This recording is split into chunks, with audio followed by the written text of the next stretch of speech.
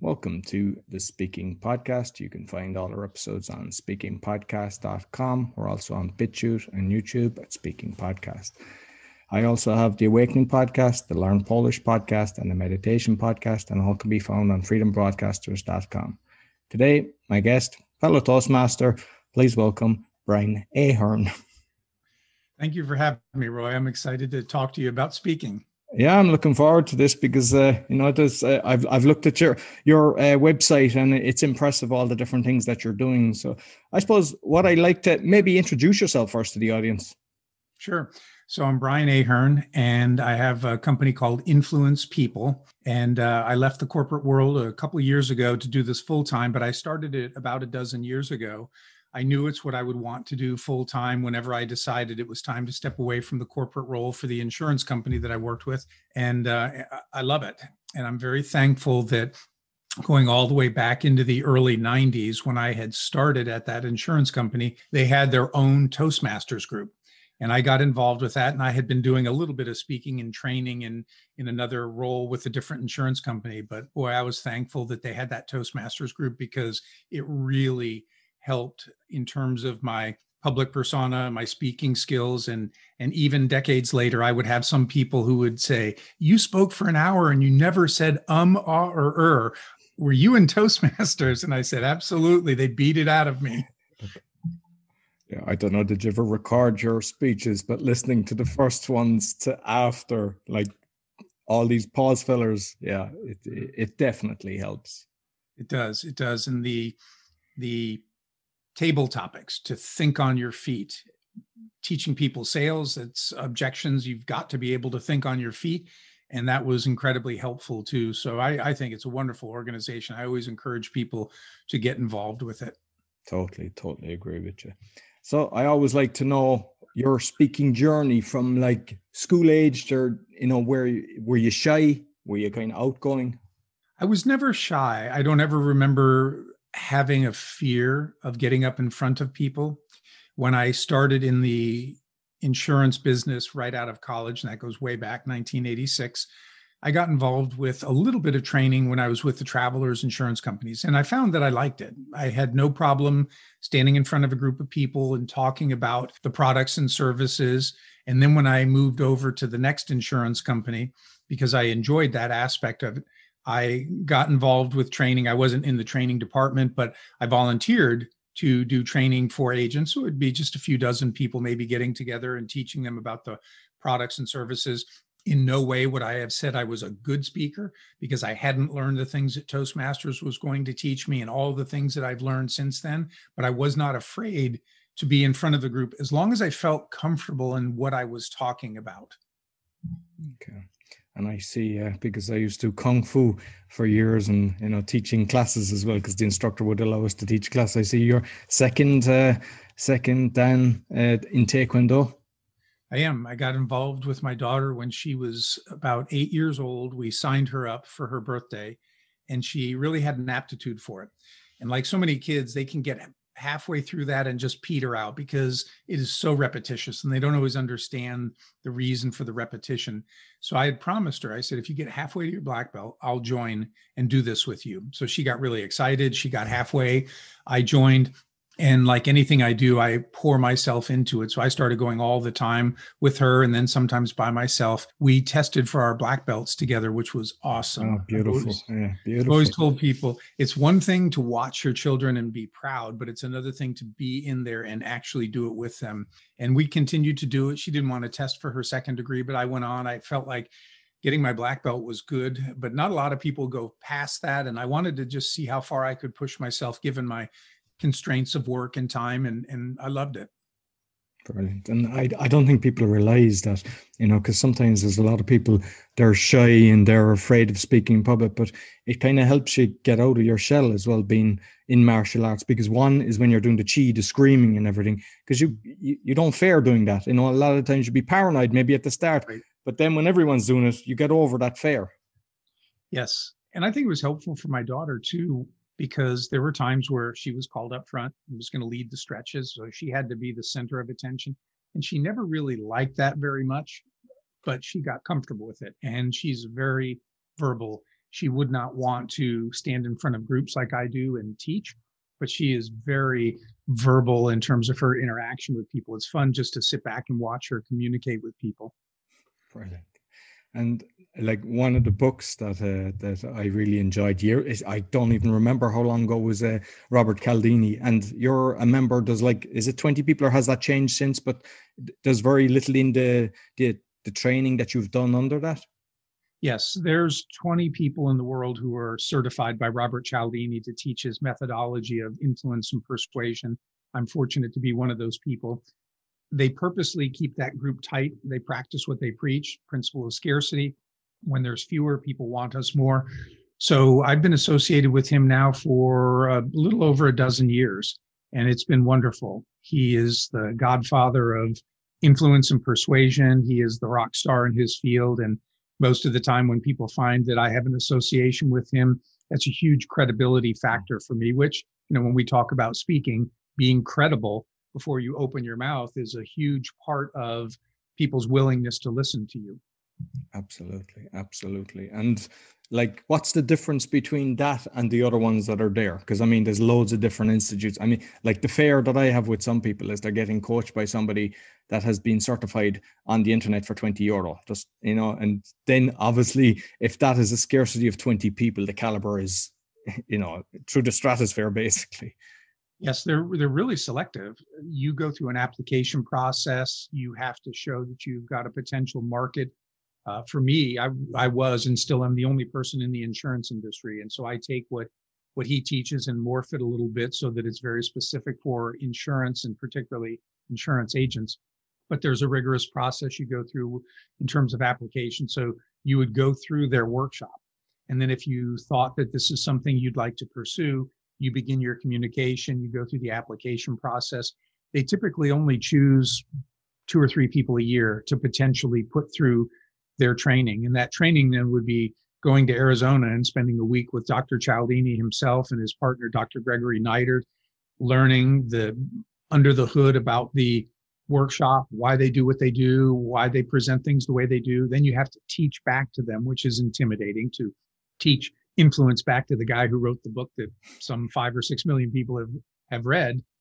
Once you get through that process, though, you're still not even finished, because you still have to schedule your first workshop and then you're audited. And there have been people who did not do well on that workshop and did not end up getting certified. So they're very rigorous about the process. And what I will say about Dr. Cialdini is he loves research, and he is passionate about how that research is shared with people. He wants to make sure that it's shared correctly. There's so much that gets shared that's bastardized in all kinds of venues where people read something and then it changes and it changes and it changes. And so he's very particular about how we talk about the research.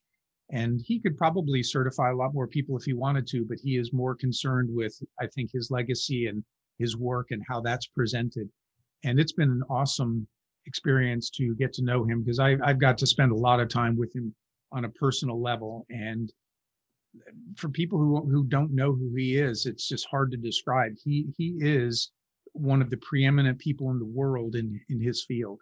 Oh, very good, very good. And would love to be a fly on the wall for that training episode, because that's I'm sure it was incredible. When you're preparing a speech, how are you doing it? Practice, more practice. I learned a lot many years ago. 2 books that are really totally changed how I present. The first was The Presentation Secrets of Steve Jobs by Carmine Gallo. And as I read that book and I thought about Steve Jobs, or I'd go to the internet and I would look at how he was interacting with audiences, it just made so much sense.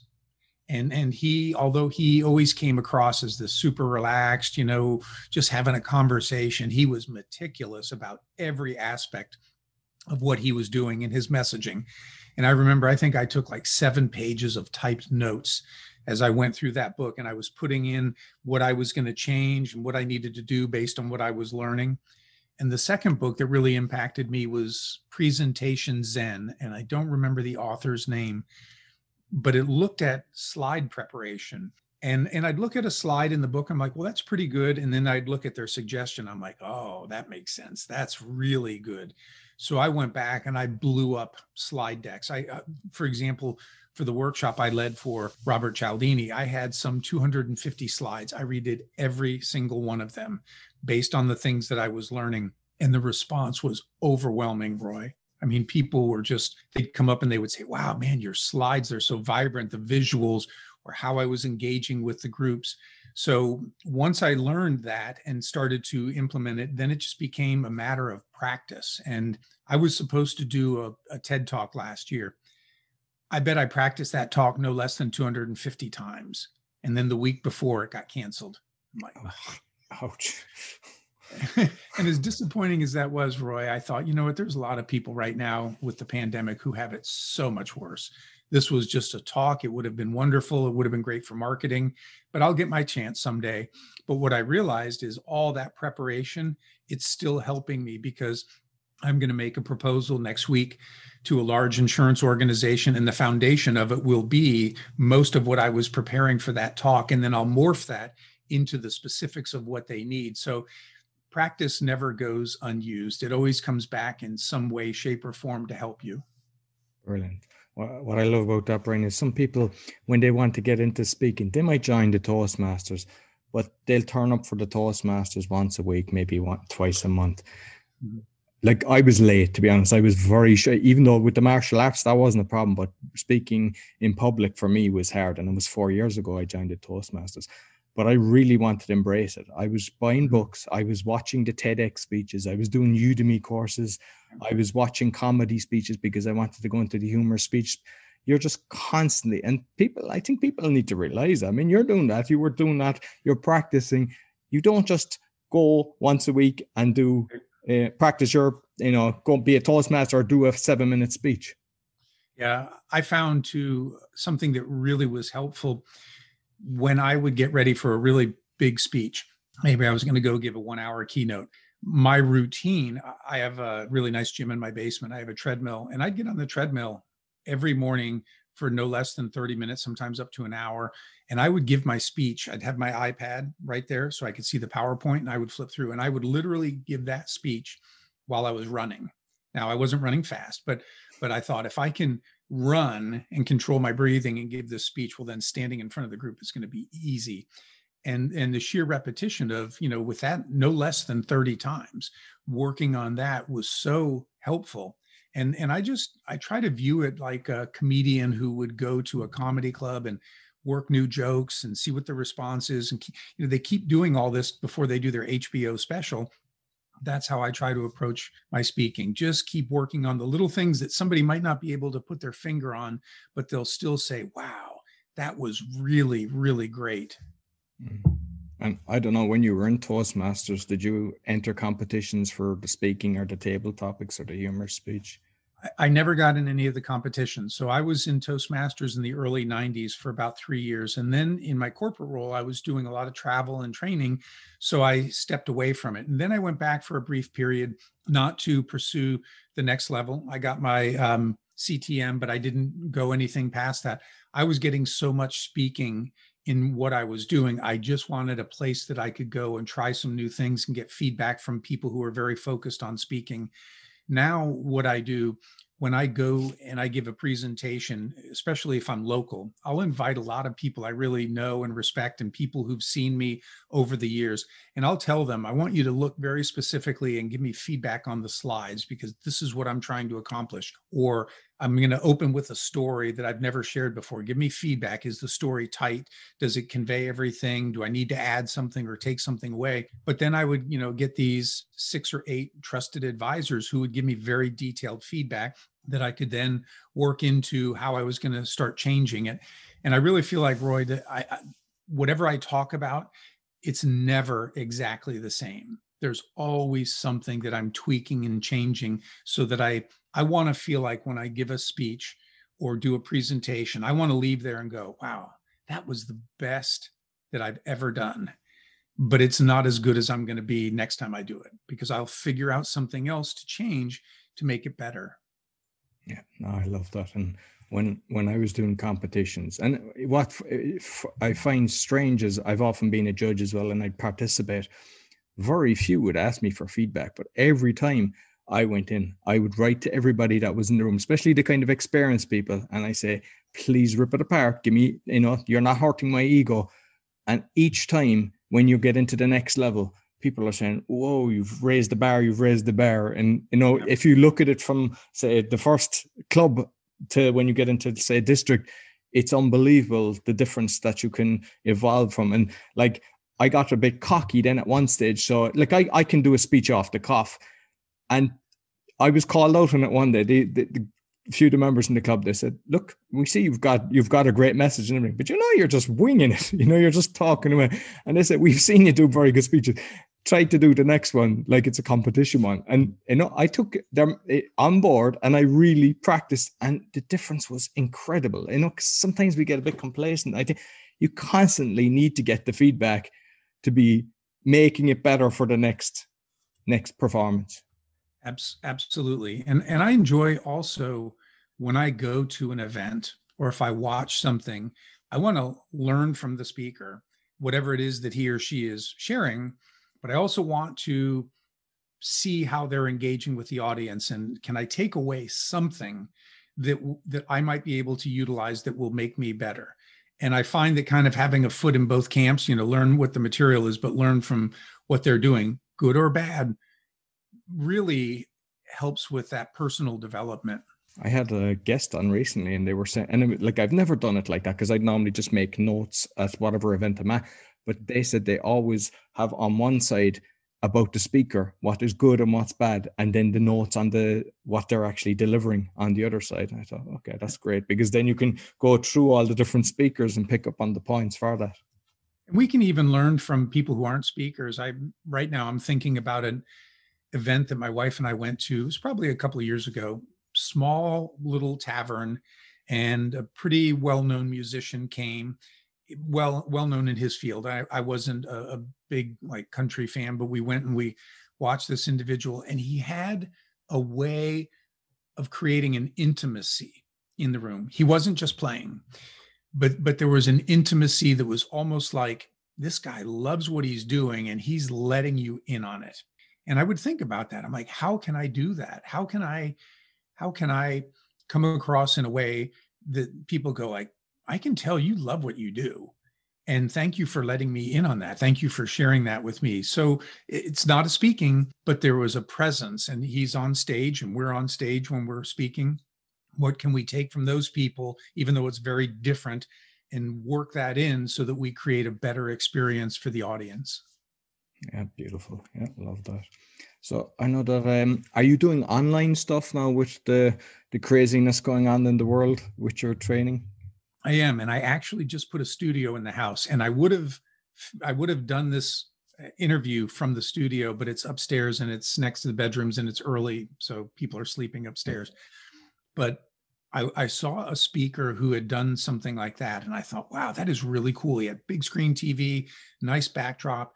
He's interacting from the waist up. It wasn't just what we are getting used to in Zoom, which is pretty much like shoulders up. So I hired a firm to do a keynote speech, and the organization loved it. But unfortunately, the firm went under because of COVID. They were a meeting place, and 9 months of no meetings, they just couldn't make it work.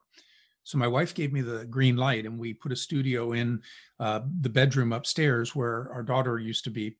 And it's been great. When I do, for example, if I do a prospecting call, I'll be in the studio and you'll see your name. It'd say, hi, Roy. And it's going to have your logo, and it has my logo. And every time I do that, people are like, wow, that is cool. And then it's my platform to say, I put a studio in. Let me show you a couple slides. And I click through and they can see how vibrant it looks. But it's pretty much me from the waist up, and I'm moving in towards the camera and I'm turning to the screen and I'm doing all of that. The first organization that I did it with, they loved it. I mean, the man who hired me came back and said, I'm seeing comments like you're the best speaker that we've ever had at this company. And that was in a virtual world. So I'm like, man, I've hit gold here with this. Brilliant. And have you any of them videos up on the YouTube channel? Or I put a series of videos out this week because my second book came out late last week. And then I put a series. So I had one video each day. So if you go out to my LinkedIn site and look at my activity, you'll see a number of different videos, and they were all shot in the room upstairs. And you see this 55-inch screen right to my right, and you can see the colors. And I talk about, one aspect of the book. So each one's about 90 seconds. So I plan to do a lot more of those. What I'm working on right now is just getting used to the space. I used to do some improv comedy. My wife and I did, and that's a big thing, is understanding your space. So even though it's somewhat limited, knowing how you can move freely in that space. And I want to work on that. And then I may consider doing some online courses. I've already got a number with LinkedIn, but there's a lot of possibilities when you put something like that into your home, because I can use it 24/7. Yeah, as you mentioned that, because I have seen the video of the new book. It looks very professional. So I'll make sure that I'll include that on the links of the podcast, so people actually can go in and Thank you. and look at it. I see as well that you've done keynotes. So I know that some people want to do keynotes. I know when this craziness ends, that how you can get about it, organize yourself. What way do you go about doing a keynote? I love keynotes. If I could do just one thing, that's what it would be. Really? Because I really enjoy the opportunity to engage an audience, and depending on how much time you have, 40 to 90 minutes tops, you get paid really well for them. Sometimes you get paid as well as you would for a whole day of training, but it's more of a performance, I think, than training is. And I really enjoy what I share with people is usually new to them. They've heard the words influence and persuasion, but they've never been exposed to all the research. And when I start sharing that research and they clearly see, like, wow, this can make a huge difference, then they're bought in. And the fact that I can talk about, hey, what you're going to learn today, not only will it help you at the office, it's going to help you at home. It might help you get your kid to empty the dishwasher or cut the grass. I have 100% buy-in at that point, because there's always people who are there because they have to be. But if they think they could get their kid or their spouse to do something, they're totally bought in. So part of when I left the insurance company, my vision for what I do, I want to travel the world and have an opportunity to share this research. I'm not a social psychologist, but I'm really good with the business application. And so I want to work with organizations. And it's always fun when you can go somewhere to a nice hotel in a nice city and do a keynote and bring my wife along, and we extend on the front or the back end and have a little mini vacation. So that's kind of a vision for what I want to happen with my business. But getting keynotes is not easy. The people who book those events, they're inundated with speakers. And my wife works with me. She does a tremendous amount of outreach for me. We're always trying new and different things, whether it's the videos or sending people books. It's not easy by any means, but I feel like it's like the snowball going downhill, that once you get a little notoriety, somebody else says, hey, I saw you at that event, and you start that conversation. You're not having to reach them, they're reaching you. So I'm just starting year 3 of the business, and things are definitely picking up. And I really believe that the studio is going to make a big difference, because except for the other speaker I saw, I've not seen anybody else who's doing what I'm doing from a studio like that. And if you don't mind me, does it cost much to set up something like that? Not really. I had to buy a backdrop. The green screen feature wasn't working very well, and sometimes you look like a weatherman, or it's just... Yeah, so, this one here, no, it's on the green screen, and even though it's my own books, but sometimes it starts flickering, and I don't know why. I don't change anything. Sometimes it's perfect, and other times it'll start flickering, and it's a distraction. Well, yours looks great. I really thought it was your actual bookshelf, so kudos. But when I set up the green screen and I tried to start utilizing some of the backgrounds and things, it just wasn't working well. And then you've got to consider, I've got a big screen TV next to me, and if the colors aren't right, then the green screen would show on some of the coloring, like a green or something like that. So I thought, I'm just going to scrap that. And I bought backdrops. So I've got one that looks like it's brick, and I've got some other ones, and there's just this huge apparatus that's up against the wall, and I can change that out. So it's like a pull down kind of thing, is it? It's literally like 2 posts, and then it goes across, and I clip them. There's these little clips, and it's like a 12 by 8 canvas, and it's brick background or an office background, and I just hang that up, which the nice thing is then it gives me different venues, so to speak. when I'm working with a client. The next time I work with the insurance client that I talked to last week, I can have a different background. So that's working really well. I took a 55-inch TV that we had in our family room and I brought it upstairs, and we just got a new TV for the family room. Had to buy a stand to put it on because I couldn't mount it to the wall. Box lighting. I'm pointing to right now, 2K Logitech webcam that just sits on top of the laptop. So then I bought a stand. And it's very good quality. Like, I'd encourage people to, in case they're just listening to the audio, the quality is very good there. And then you start playing with things. There's a program that I got called Webcam Settings, I think. And I could adjust some of the features, the hue, the brightness. So you start playing around, like in the studio. I keep the lighting the same. So I play around with all of that to get it just right so it looks really, really good. Had to buy a standing desk so I could set that on it. And then it's backed up a little bit. Then there were other little gadgets probably here and there. But I would say somebody could probably get away, because the price of TVs has come down. You could probably get away all told for $1,000 to set that up. And you land one speaking or training opportunity, you've paid for it, and everything else is icing on the cake. Oh, brilliant. Yeah, that's excellent to know.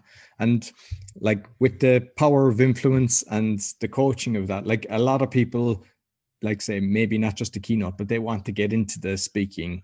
And what's the best way of approaching people? Because everyone wants to, get paid, or even just get started. I believe, just from listening to some people, just do it free and get out there. But when you do want to get paid, what's your advice for getting started on that? Don't do things for free. That's the first thing. Because everybody will say, well, we don't have a budget, but you're going to get in front of people who can hire you. And I did that for a little bit right off the bat. And very seldom does it work out, because those people who are going to that event, if that event can't afford to pay you, it's probably not a very high level event. And those people aren't paying much, or maybe they're all going for free. So it just devalues. But if they knew, like, wow, they're paying the speaker a lot of money, then they automatically add value to what it is that you're going to say. So you have to very quickly move away from doing those freebies unless there's a very specific reason. So, for example, it was about 1.5 years ago, and I started talking about a new subject. So a friend runs an organization here in Columbus, Ohio. I told him I'd be happy to come speak. That was my practice. I invited lots of people that I knew. I got feedback. So that was, everybody won in a situation like that. But beyond that, you do need to start to set your price, and you start to recognize there are going to just be some organizations or individuals who won't be able to afford you. And that doesn't make you bad for saying, I'm sorry, but I'm just not going to do it for that, because there's other organizations now that are paying me X amount, and it's not fair to them that I would go speak for your organization for free. They find out, and then they're like, hey, why'd you charge us that amount of money? So you have to get firm, and you will probably start at a lower price. Everybody does, because nobody's going to want to spend a ton of money on something that's unproven. And it does take time. And then you've got to start creating your content. You've got to get videos out there. So I have videos on my website. I've done work with LinkedIn. People can see me teaching to the camera. I post a lot of information. So you've got to create this presence where people start to recognize that you're somebody in your field that's worth listening to. And then you've got to really start marketing yourself. And that part, I will say, is harder than I thought it would be. But I'm very fortunate that the discipline that I've learned through Taekwondo and other things, it is not hard for me to be up every day at the same time and then grind it out, 6 and 7 days a week. And I'm very meticulous in terms of how I follow up, and it starts paying dividends. You start getting those opportunities, you crush it, they start talking, and more people start reaching out. So it's not easy, but it's so worth it. Do you get video testimonials to use as promotional material then to kind of put up?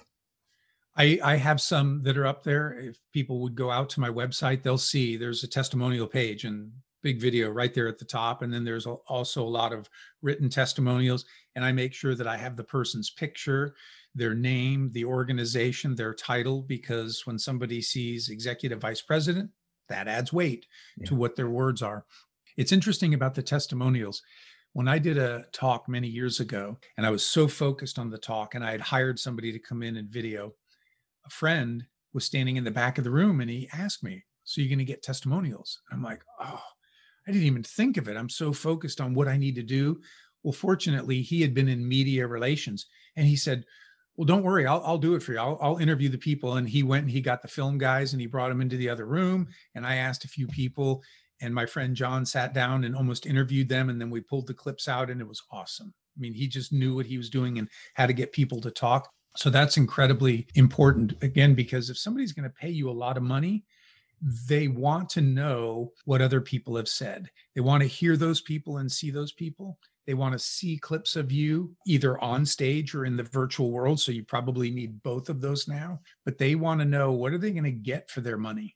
And I want to leave them feeling like, "Oh my gosh, I would have paid you so much more. That was awesome," because then next time I will get more. And would you recommend that? Because I mean, that sounds like a great idea. Because one, sometimes people are in awe of the speaker and they kind of get flustered. Is it better to have somebody else doing it, because then they're trying to impress you and get it, rather than the speaker trying to get the testimonials with the video? Because I've seen both. Like, and I mean, what you just said there sounds like it might work better. I think asking directly, especially if you have some relationship with that person, to be able to go up and say, "Hey, Roy, you've seen me speak a couple of times. Would you be willing to give a short video testimonial?" Other people, if I were to go up and just say, "As I walked up and down the aisle, it looked like you were really engaged with what I was sharing. Would you mind giving a short testimonial on video?" I've never had people say no.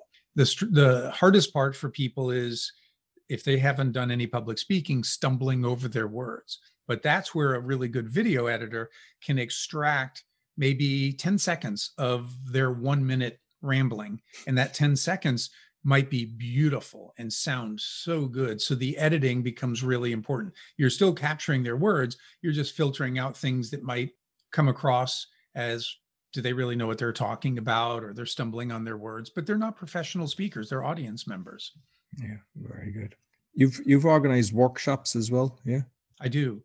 So when an organization says, "We've already got our speakers, but we want somebody to come in and do some training," there's a number of workshops that I do. One of them is called The Principles of Persuasion, and that's Robert Cialdini's development. That was the workshop I actually went through, 16, 17 years ago, that really got me excited about doing this. And that dives in very, very deep into the psychology of persuasion, where we look at the science. I mean, we literally spend like an hour on each of these psychological concepts. That's a 2-day workshop. We have another one called Moment Maker, which focuses on something called persuasion. What do we do before we even attempt to persuade somebody? How do we, I like to say, set the stage so that it becomes easier for them to say yes to us? That's a 1-day workshop. And then I'm rolling out with my new book, which is called Persuasive Selling for Relationship-Driven Insurance Agents. I've got a 1-day workshop that's very specific to insurance, and it dovetails around that book. So those are the 3 things that I'm doing specific to workshops. After that, if somebody comes and says, "Hey, we have this issue and we want to know, can you do something?" I might craft or customize something depending on their needs. Could be anywhere from 2 hours to 1 day, taking the psychology that I understand and applying it specifically to their issues. Oh, very good. So you mentioned the book. I mean, you have 2 books, is it? Yes. The first book was Influence People, with the subtitle Powerful Everyday Opportunities to Persuade That Are Lasting and Ethical. And that's actually the word people. People is that acronym, Powerful Everyday Opportunities to Persuade That Are Lasting and Ethical. And that book is more of a, I would say, a psychology book, in that it introduces the principles of persuasion. Then it looks and a few other bits of psychology. And then it looks at them in business settings, case studies, things that I actually used during my time in corporate America, social media. So it looks at a variety of ways to use that. The second book is obviously very geared towards selling. So even if somebody's not an insurance agent, if they're in sales, they would benefit from the book, because it just takes you through the sales process. And it says, if you're prospecting, what's the best psychology to use? Your first meeting, objection handling, etc. And I'm actually working on a third book, which will be really different than those. The third book, tentatively, I'm titling it The Influencer Keys to Success and Happiness. And it teaches the psychology that I teach, but through a story format. So if you've read books like The Go-Giver, Richest Man in Babylon, books like that are a story, but teach foundational principles, this third book is really like that, where it follows the journey of a young man from time he goes off to college and gets into the work world and what he's learning about influence through bosses, mentors, coaches, clients. And it's just a fun way to get people engaged who like stories.